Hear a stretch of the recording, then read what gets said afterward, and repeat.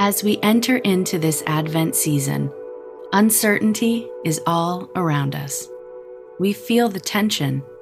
We know the longing.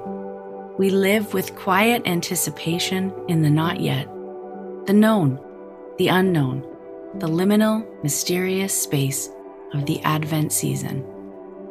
As we cross over the threshold of Advent once again, what does it mean for us to lean into this season, to give ourselves to these weeks that show us there is no place where God does not desire to meet us, even in the mystery? Known and unknown, dwelling in the mystery of Advent.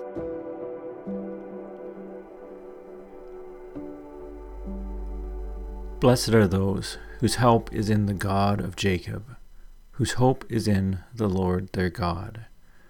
Psalm 146, 5-10.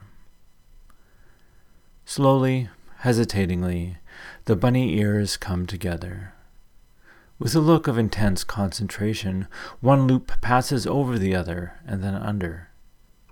We should have been out the door 10 minutes ago, but in this moment, only one thing matters: tying her own shoes.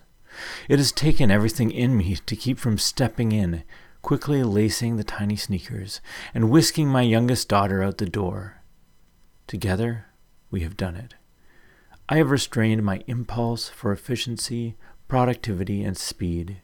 She has achieved what, in this instant, seems like the greatest accomplishment known to humankind.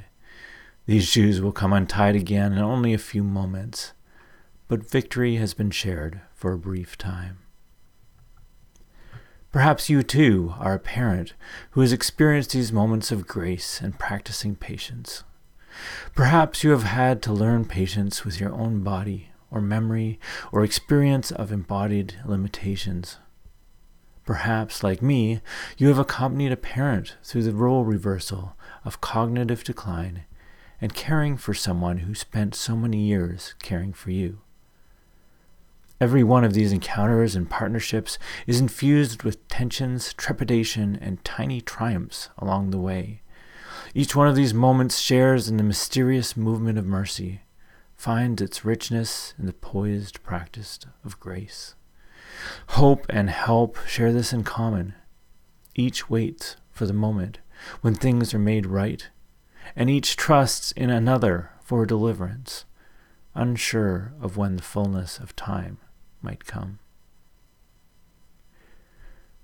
But do not forget this one thing, dear friends.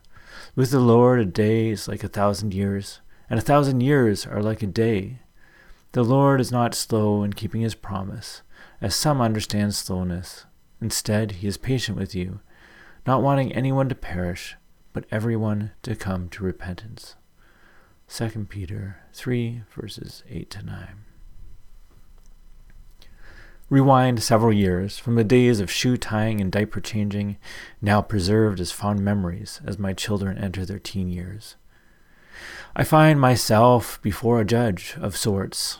Across from the table from me sits a professor monk of the small Catholic university I attend as its resident Protestant. We have wrapped up a course on continental philosophy, and I'm here in its final moments, attempting to convey some semblance of understanding of Jacques Derrida's opaque reasoning in this oral exam. With a final dramatic statement, my face flushed as I deliver the resounding crescendo. I stop and wait. Nothing.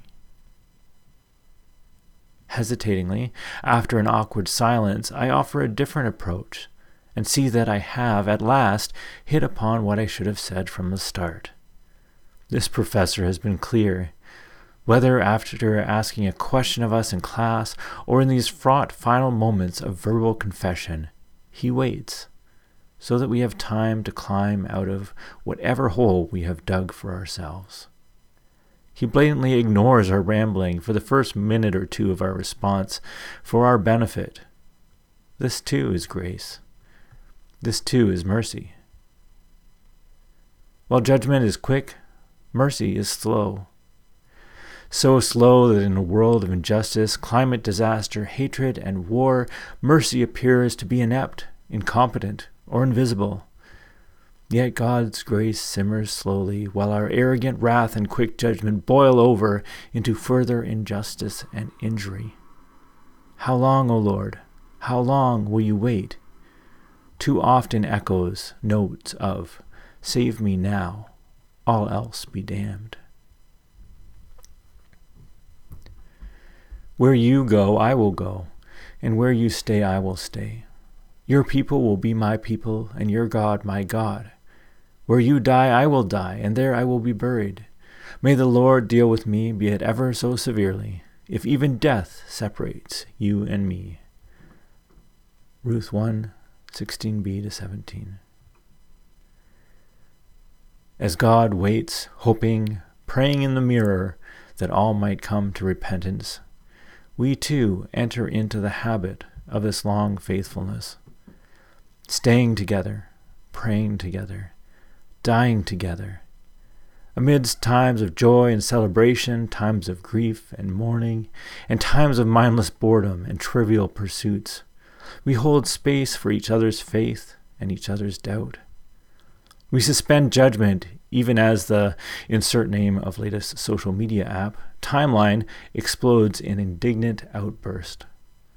We may not know where God is or where God is going, but we hold on to a shared hope that slowness is not surrender and silence is not absence.